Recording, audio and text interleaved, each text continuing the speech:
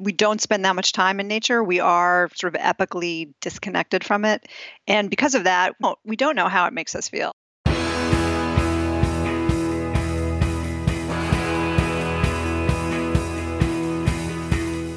Welcome to The One You Feed. Throughout time, great thinkers have recognized the importance of the thoughts we have. Quotes like garbage in, garbage out, or you are what you think ring true. And yet, for many of us, our thoughts don't strengthen or empower us. We tend toward negativity, self-pity, jealousy, or fear. We see what we don't have instead of what we do. We think things that hold us back and dampen our spirit. But it's not just about thinking. Our actions matter. It takes conscious, consistent, and creative effort to make a life worth living. This podcast is about how other people keep themselves moving in the right direction, how they feed their good wolf.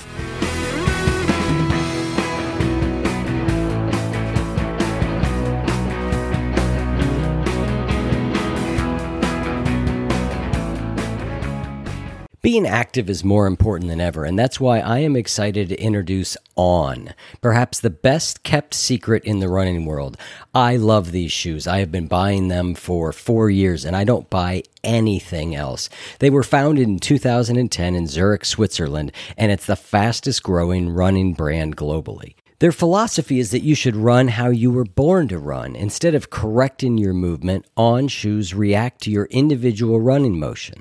As I said, I love these shoes. I use them for trail running, for all running on the streets, and just day-to-day wear. They are amazing. And On is offering our listeners an exclusive offer. Try the shoes or gear for up to 30 days commitment-free. Head to on-running.com/feed and pick your favorite shoes and apparel items. Apply the code TRYONFEED at checkout to test your new products for 30 days. Love them, keep them. Not convinced? Send them back for a full refund. That's on-running.com/feed and the promo code is TRYONFEED. Thanks for joining us. Our guest on this episode is Florence Williams, a contributing editor at Outside Magazine and a freelance writer for the New York Times Magazine, National Geographic, the New York Review of Books, and numerous other publications. Florence is also the writer and host of the Audible original series, Breasts Abound. She's a fellow at the Center for Humans and Nature and a visiting scholar at George Washington University. Her work focuses on the environment, health, and science. Florence's first book, Breasts, A Natural and Unnatural History, received the Los Angeles Times Book Prize in Science and Technology. Her latest book is called The Nature Fix, Why Nature Makes Us Happier, Healthier, and More Creative. If you're getting value out of this show, please go to oneyoufeed.net/support and make a donation. This will ensure that all 185 episodes that are in the archive will remain free and that the show is here for other people who need it. Some other ways that you can support us is if you're interested in the book that we're discussing on today's episode, go to oneyoufeed.net and find the episode that we're talking about. There will be links to all of the author's books, and if you buy them through there, it's the same price to you, but we get a small amount. Also, you can go to oneyoufeed.net/book, and I have a reading list there. oneyoufeed.net/shop, and you can buy t-shirts, mugs, and other things. And finally, oneyoufeed.net/Facebook, which is where our Facebook group is, and you can interact with other listeners of the show and get support in feeding your good wolf. Thanks again for listening. And here's the interview with Florence Williams. Hi, Florence. Welcome to the show. Hi, Eric. Thanks so much for having me. Your book is called The Nature Fix, Why Nature Makes Us Happier, Healthier, and More Creative, which is something that I'm very excited talking about because I think I've learned that over the last number of years about myself, and it's not something I would have thought was true. But we'll get into all the science of that in a minute. But let's start like we always do with the parable. Okay. There's a grandfather who's talking with his grandson. He says, in life, there are two wolves inside of us that are always at battle. One is a good wolf, which represents things like kindness and bravery and love, and the other is a bad wolf, which represents things like greed and hatred and fear. And the grandson stops, and he thinks about it for a second, and he looks up at his grandfather, and he says, well, grandfather, which one wins? And the grandfather says, the one you feed. So I'd like to start off by asking you what that parable means to you in your life and in the work that you do. I think my reaction to that parable is a little bit contrarian, I guess I would say. It seems just too simple to dismiss one wolf as the bad wolf and one wolf as the good wolf.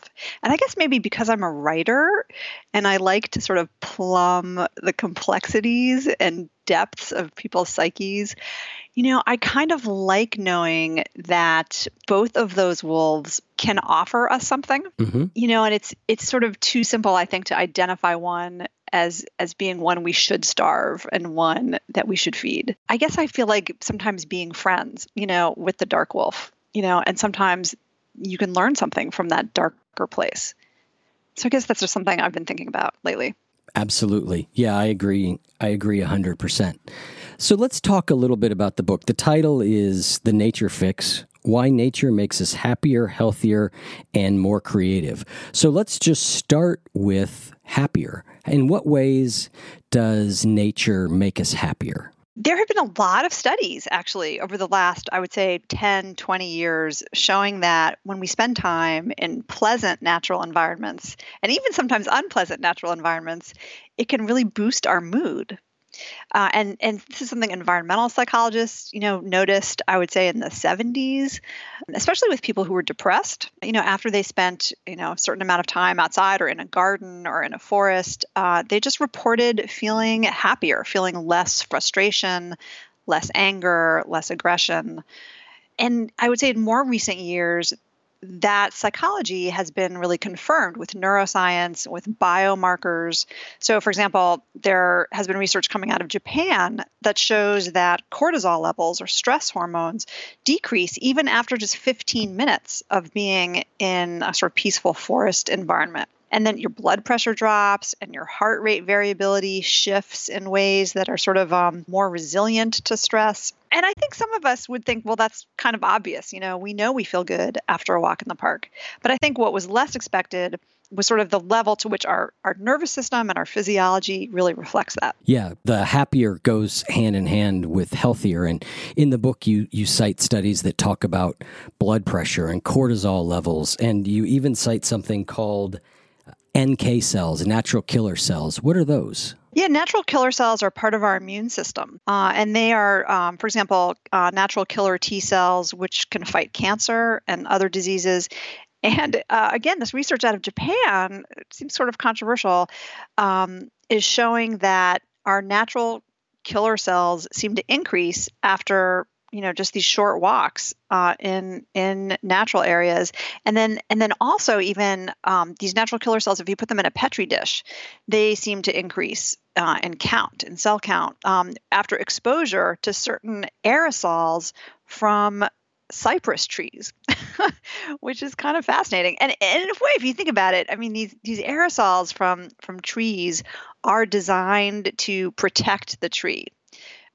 So, trees will emit these in order to sort of ward off pesticides, for example. It could be that there's really something about our human immune system that can converse with these aerosols as well. It's really fascinating. Yeah, you talk about aromatherapy in the book a little bit, and you talk about the smells. And what I thought was interesting, and it's sort of a theme that runs through the book, is that you're on one hand, you're deconstructing why being in nature makes us feel better. And there's lots of different theories, whether it's smell or sight or hearing. And so you go through the science of each of those, and that you're also referencing a lot of classical figures, a lot of poets, different people who are sort of not deconstructing it and saying, take it sort of as a whole thing. And I just thought that was interesting, the way you kind of bounced back and forth between that and the book. Yeah, I mean, I think the science writer in me was really drawn, to the research, to the sort of latest evidence. And of course, we live in an evidence-based society. And so I wanted to make the case kind of based on what they were telling us.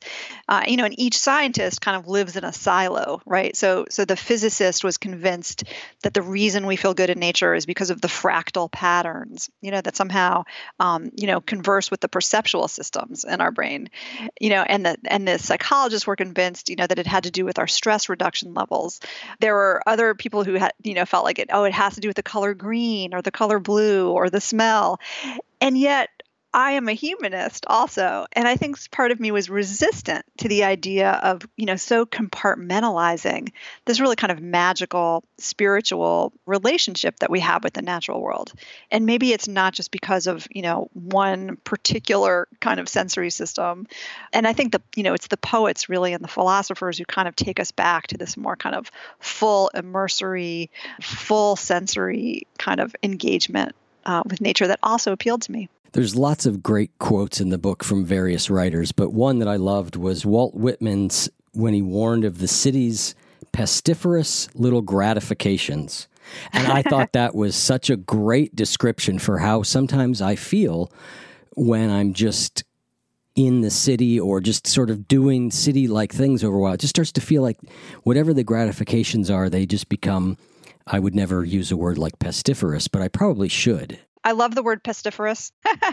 And I think it is so appropriate, and especially now when we do have these little gratifications that are so tied to our technology, which of course really didn't exist in Walt Whitman's time. But isn't that just a perfect description for, what we feel when we get, a text message coming in or, when someone responds to or likes a Twitter post? I mean, it's this little gratification that also just like gnaws at our soul.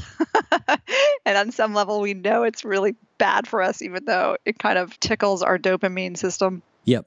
The idea of seeing this as a holistic thing versus the reductionist science piece reminds me of when I started getting into eating whole foods, because there was this idea that when you deconstruct each of these, like an apple, well, here's the nutrient that's got this nutrient and that nutrient, but there's really an idea that there's something else, that the interplay of all those different things makes an apple greater than the sum of its parts. And I think that's very similar to what you're saying here with nature. Yeah, exactly. I mean, I felt like I had to sort of draw apart the evidence and explain it, but ultimately, whether we believe it or not comes down to how we feel when we're outside. And that depends on paying attention to how we feel when we're outside. And I think, you said it so well at the beginning of the show when you said, I didn't really realize how happy I was going out into nature. I think that's kind of where a lot of us find ourselves, that we don't really pay attention. We're on our phones. Maybe when we're walking outside, we have our earbuds in. We're mulling over, our to-do list. You know how it is. I mean, we're all multitasking so much, and we're not really tuning in to how we feel. And I think, if there's one kind of lesson I would love people to take away from this book, it's just to, go outside and also just pay attention to what makes you feel good. Yeah, you say in the book that some of us don't even realize how nature can make us feel better. We're so distanced from it as a culture at this point. And I myself, I don't think, had any sense of that.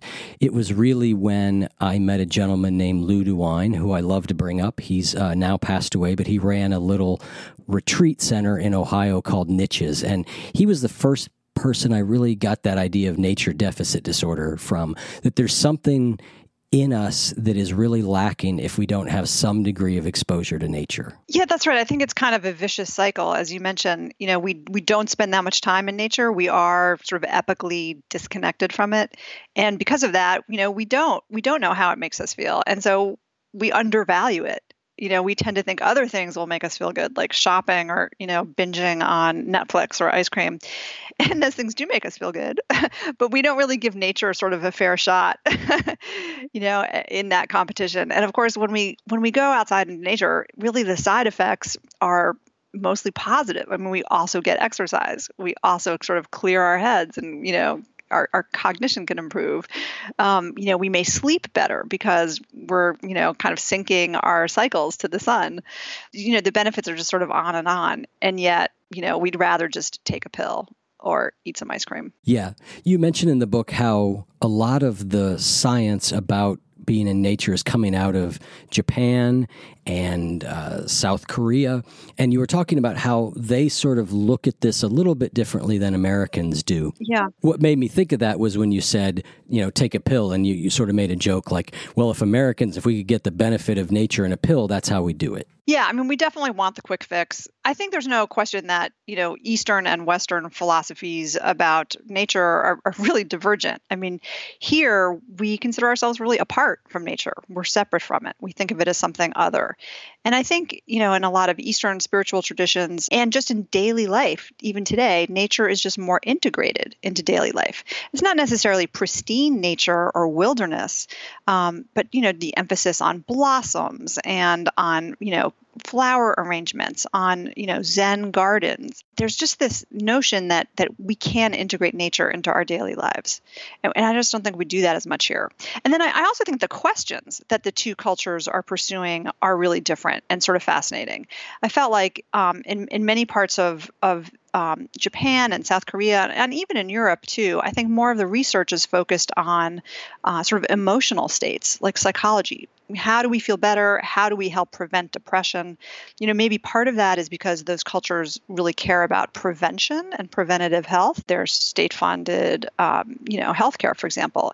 The research in this country is sometimes more focused on how can time in nature actually make us work harder? How can we be more productive? How can we drain more blood, from office workers by maybe providing a break in nature or a roof garden, like the one found on Facebook. The Facebook campus has this beautiful roof garden, but, let's not kid ourselves. It's really still designed toward productive workforce. Right.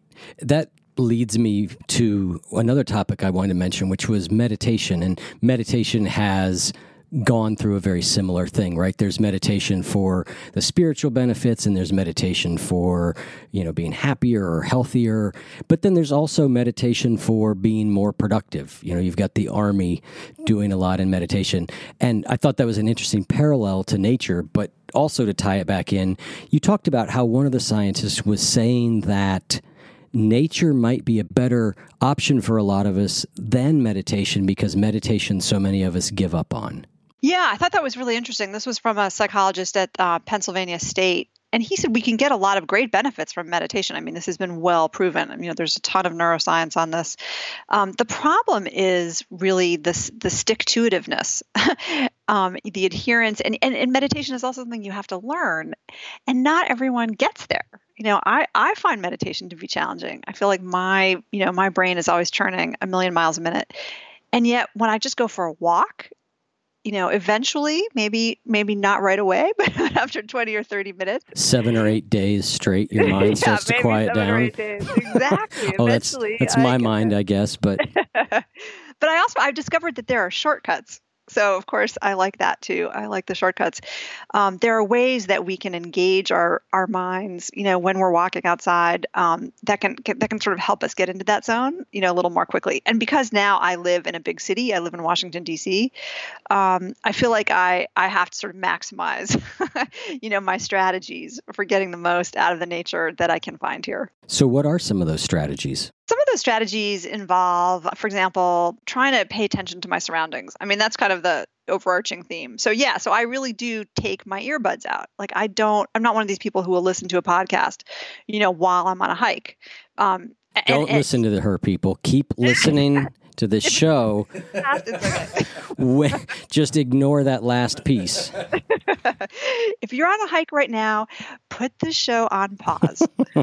And come back to it later. Yeah, I mean, it's too bad. I mean, I would love to be able to multitask as much as I can. I'm a working mom. I've got 2 kids. I have a long to-do list. It would be great. But I also know that I will get the most benefit from actually trying to hear the birds, trying to, pay attention to which birds are nesting right now. I've kind of made friends with this nesting pair of hawks, that hang out along the river where I walk most days. I will, try to look at the fish that are jumping, in the canal or in the river. I will look at the sky and notice what the clouds are doing. I often walk in the evening because I have a dog and she's got to go out before bed. And, I'll sort of check in with what the moon is doing. Like there are just little elements of nature that I can kind of cue into that I find just kind of put me in this more relaxed, restorative state, pretty quickly.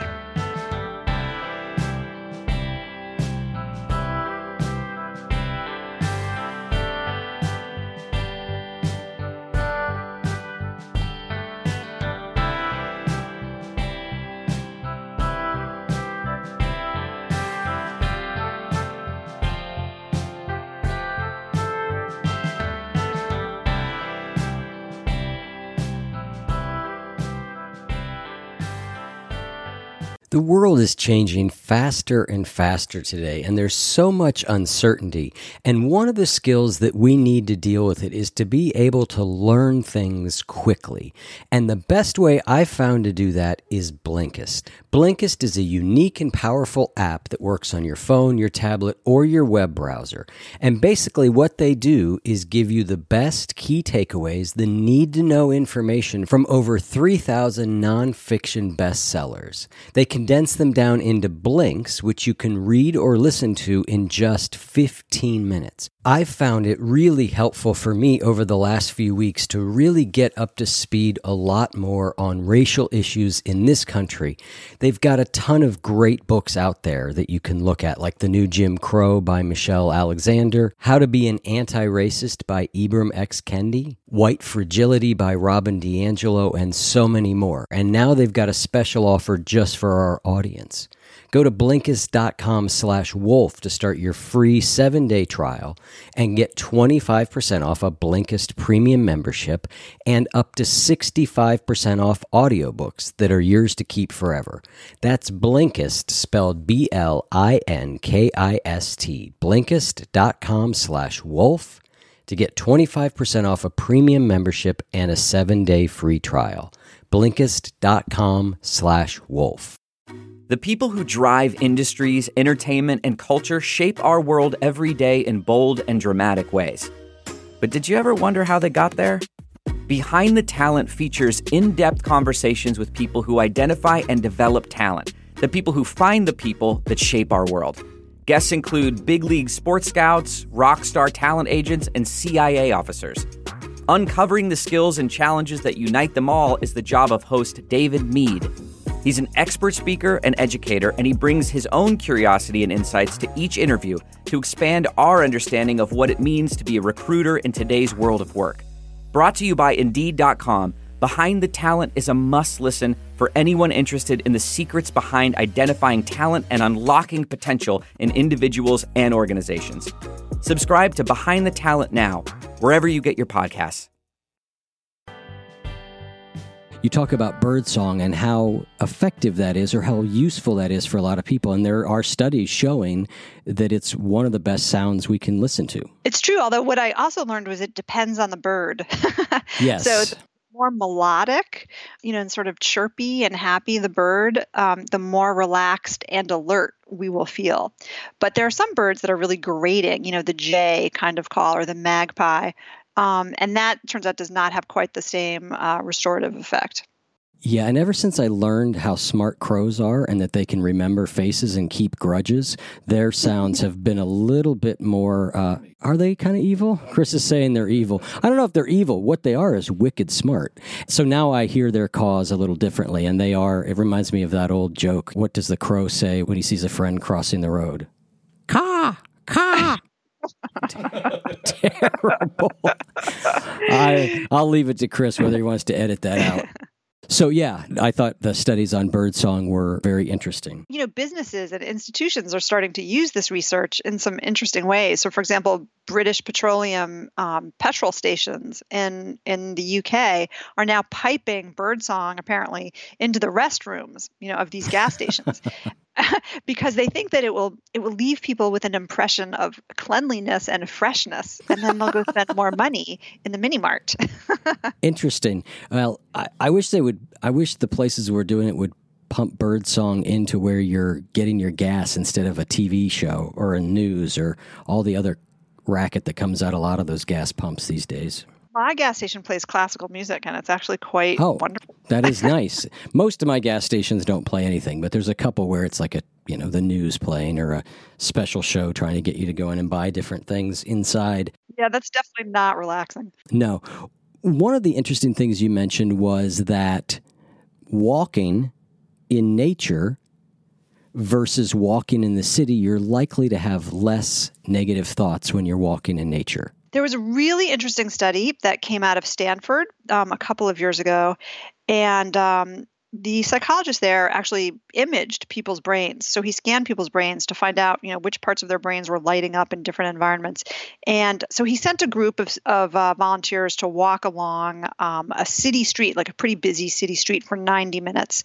And then another group to walk in a city park, but by no means a wilderness area, just like a nice city park. It's the Stanford Dish, outside of Palo Alto. And what he found was that in the nature walkers, but not in the city walkers, a part of the brain, the activation became reduced. There was less activation in this part of the prefrontal cortex called the subgenual prefrontal cortex. And it's actually a part of the brain that is associated with ruminative thought or negative thinking. And then we know that that part of the brain is kind of the worry box. It's the part of the brain associated with depression, actually.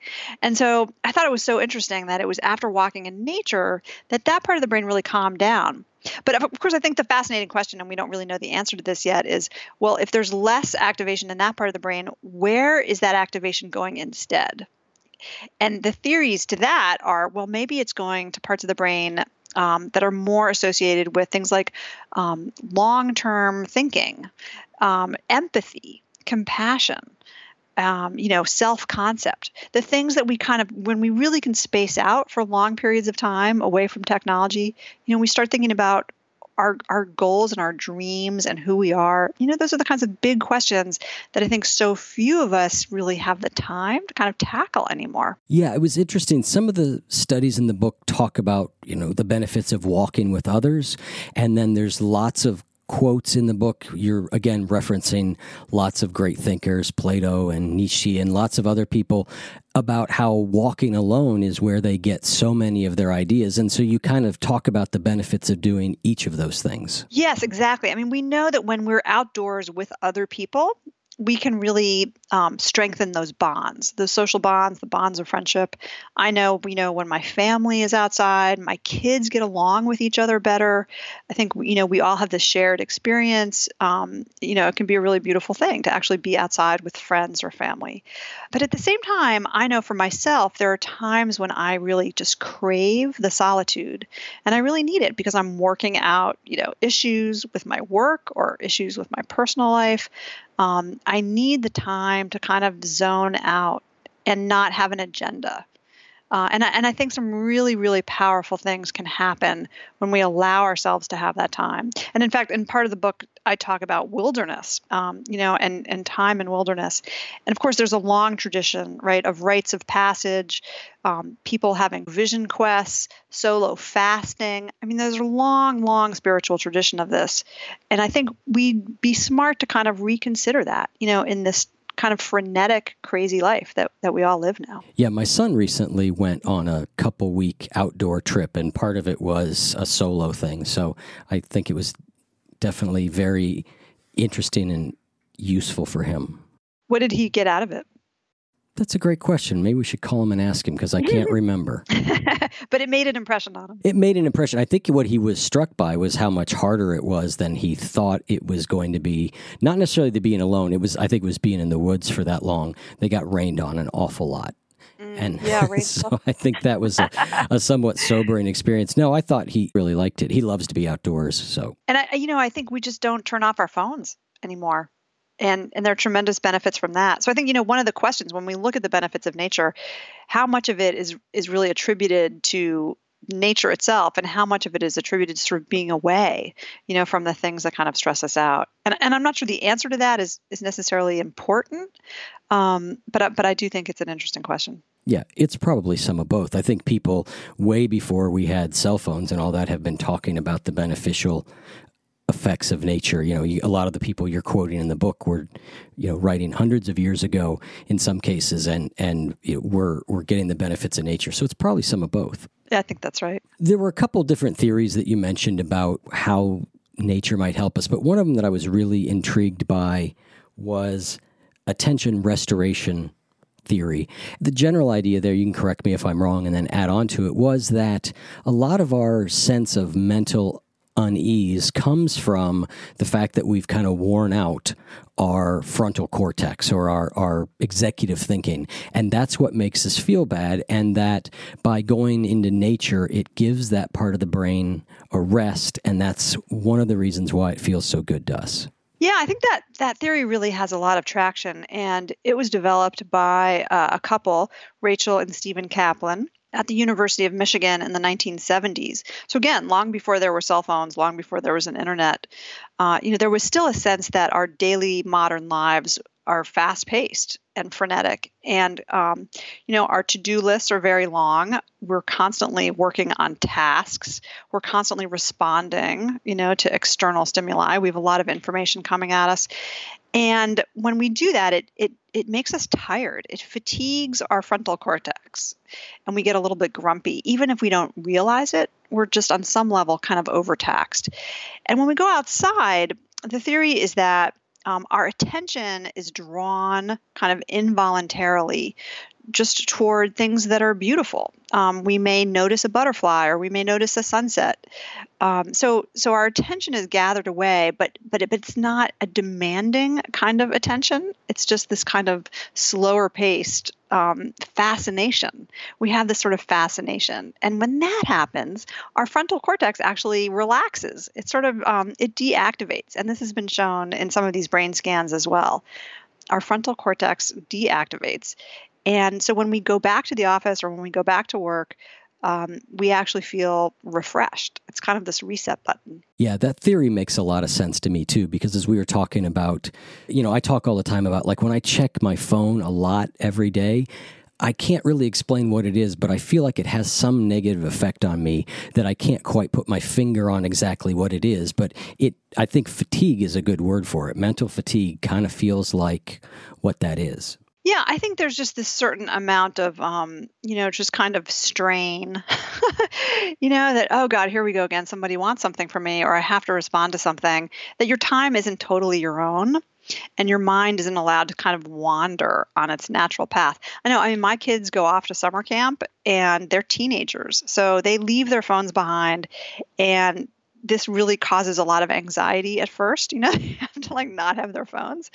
But I asked them how they felt about it when they got back, and they were gone for weeks. And especially my son said, "Oh my God, it was so great not to have my phone. Like I just didn't feel like I had to be beholden to it, in a way that we all are, just 24/7." Yeah. Yep, I definitely agree. I'm going on a silent retreat here in the not too distant future, and I'm looking greatly forward to not having the phone or, frankly, any kind of stimulation. Although about halfway through, I'm sure I will be singing a different tune. I'll be like, give me anything, a fortune cookie to read. I'll take a fortune cookie. Right, the graffiti on the wall, something. Truly, I mean, I remember when I did one of these before, I'd stand there by the message board. Be reading you're just so used to having something that we put in our brain, and when you take everything away, boy, it's an interesting experience. It's true. We're just not used to that level of kind of low stimulation. Yep. I think it makes it a little crazy. Yeah. But when you're in nature, see, that's not what happens. When you're in nature, there actually is a lot of stimulation. There's a lot to draw our interest. Like it's coming at us at a sort of more human pace, right? It's the pace of walking, or it's the pace of, lying in the grass and looking up at the sky. It's really the pace that our brains evolved to travel in. So there are some recommendations that come out from this about the amount of time we should spend in nature. Obviously, more is better, but what did you learn about how often we should aim for? Yeah, I'm so fascinated by that dose question. And I think a lot of people have it, especially in the Western world. It's like, okay, so what's my prescription? How much time do I need to spend? Right. And there have been some really interesting studies in that area. And it looks like there is kind of a dose curve. So there are effects, actually, positive benefits from just looking out your window for 10 seconds or 2 seconds at a green patch of, grass or a tree. If we take a micro break by looking at greenery, we can actually have a slightly better working memory, slightly better attentional focus when we go back to what we're doing. But of course, the greater emotional benefits and psychological benefits really come from a deeper immersion.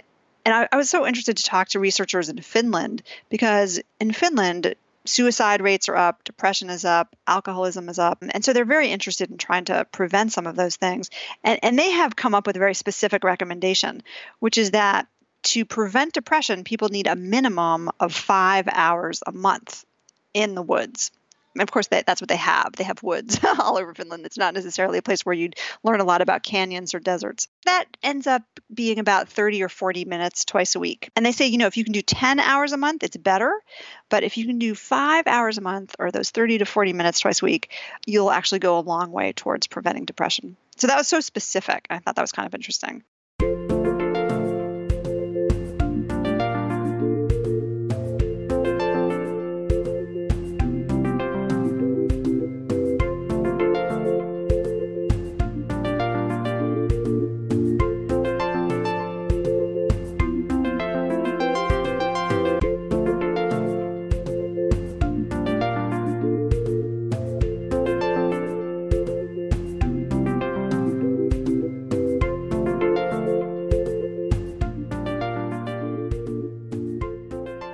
I love Perfect Bars. I've talked about them before on here, how much I love them, how many of them I've eaten, which is an extraordinary number.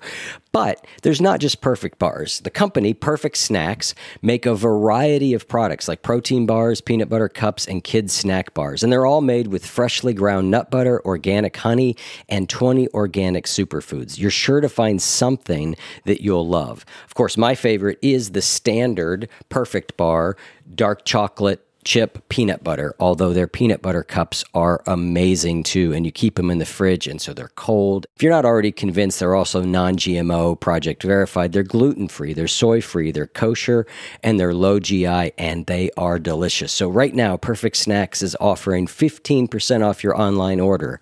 Just go to perfectsnacks.com/wolf. Shop their refrigerated snacks at perfectsnacks.com/wolf today to get 15% off your order. We want you to be prepared for snack time. So go to perfectsnacks.com/wolf to stock up and save 15%.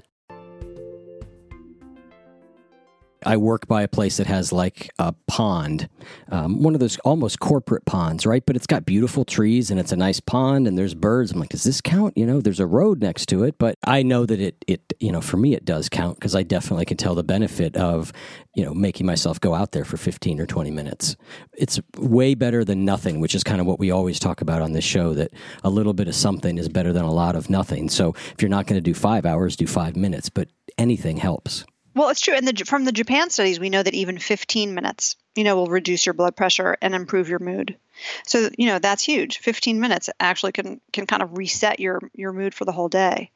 But I think, when you say for you, what makes you feel good, I think that that's a key to sort of acknowledge that there's going to be a lot of individual variation. And I think that there are times in our lives or times in our week when we're more stressed out and we need a bigger dose of it. So again, I think it just comes back to sort of paying attention to your own kind of mental state and your emotional state and how you feel. You may know that, oh man, you really need to go look at the ocean. That's what's going to make you feel good. Whereas for someone else, the ocean might kind of make them feel anxious. They don't like all that open space. So know what you like, know where your emotional state is, and then, try to make it happen because the rewards will be worth it. Yep. As Chris sits here and pets his dog while we talk, it makes me wonder how animals fit into the nature piece. I mean, we know they make us feel better, but it was kind of struck me. We were talking about the natural world and. Yeah, absolutely. I'm with them on that. Ed Wilson, the Harvard biologist or entomologist, talks a lot about biophilia. And I talk about that quite a bit in my book, that, our brains evolved in nature, that we have this innate affiliation with other living creatures, other living plants, for example. And wildlife, certainly, we do have this kind of compulsion, I think, to have a connection to other living creatures. And a dog certainly can release oxytocin in us when we make eye contact with a dog. We know that petting a dog releases happy hormones, can also lower our blood pressure. So absolutely, my dog is absolutely a therapy dog. And I'm so fortunate and grateful I have her. I cannot imagine what a basket case Chris would be without these dogs. Me too, actually. Well, thank you so much for taking the time to come on the show. I like you, I loved being able to put some of the science to things I already know. I love when science, what we're learning now, matches kind of what we either intuitively know or what we've learned from poets or spiritual teachers. When all that comes together, it makes me feel doubly sure about the value. I agree. Thanks so much for having me. Okay. Take care. Thank you. Bye. Bye.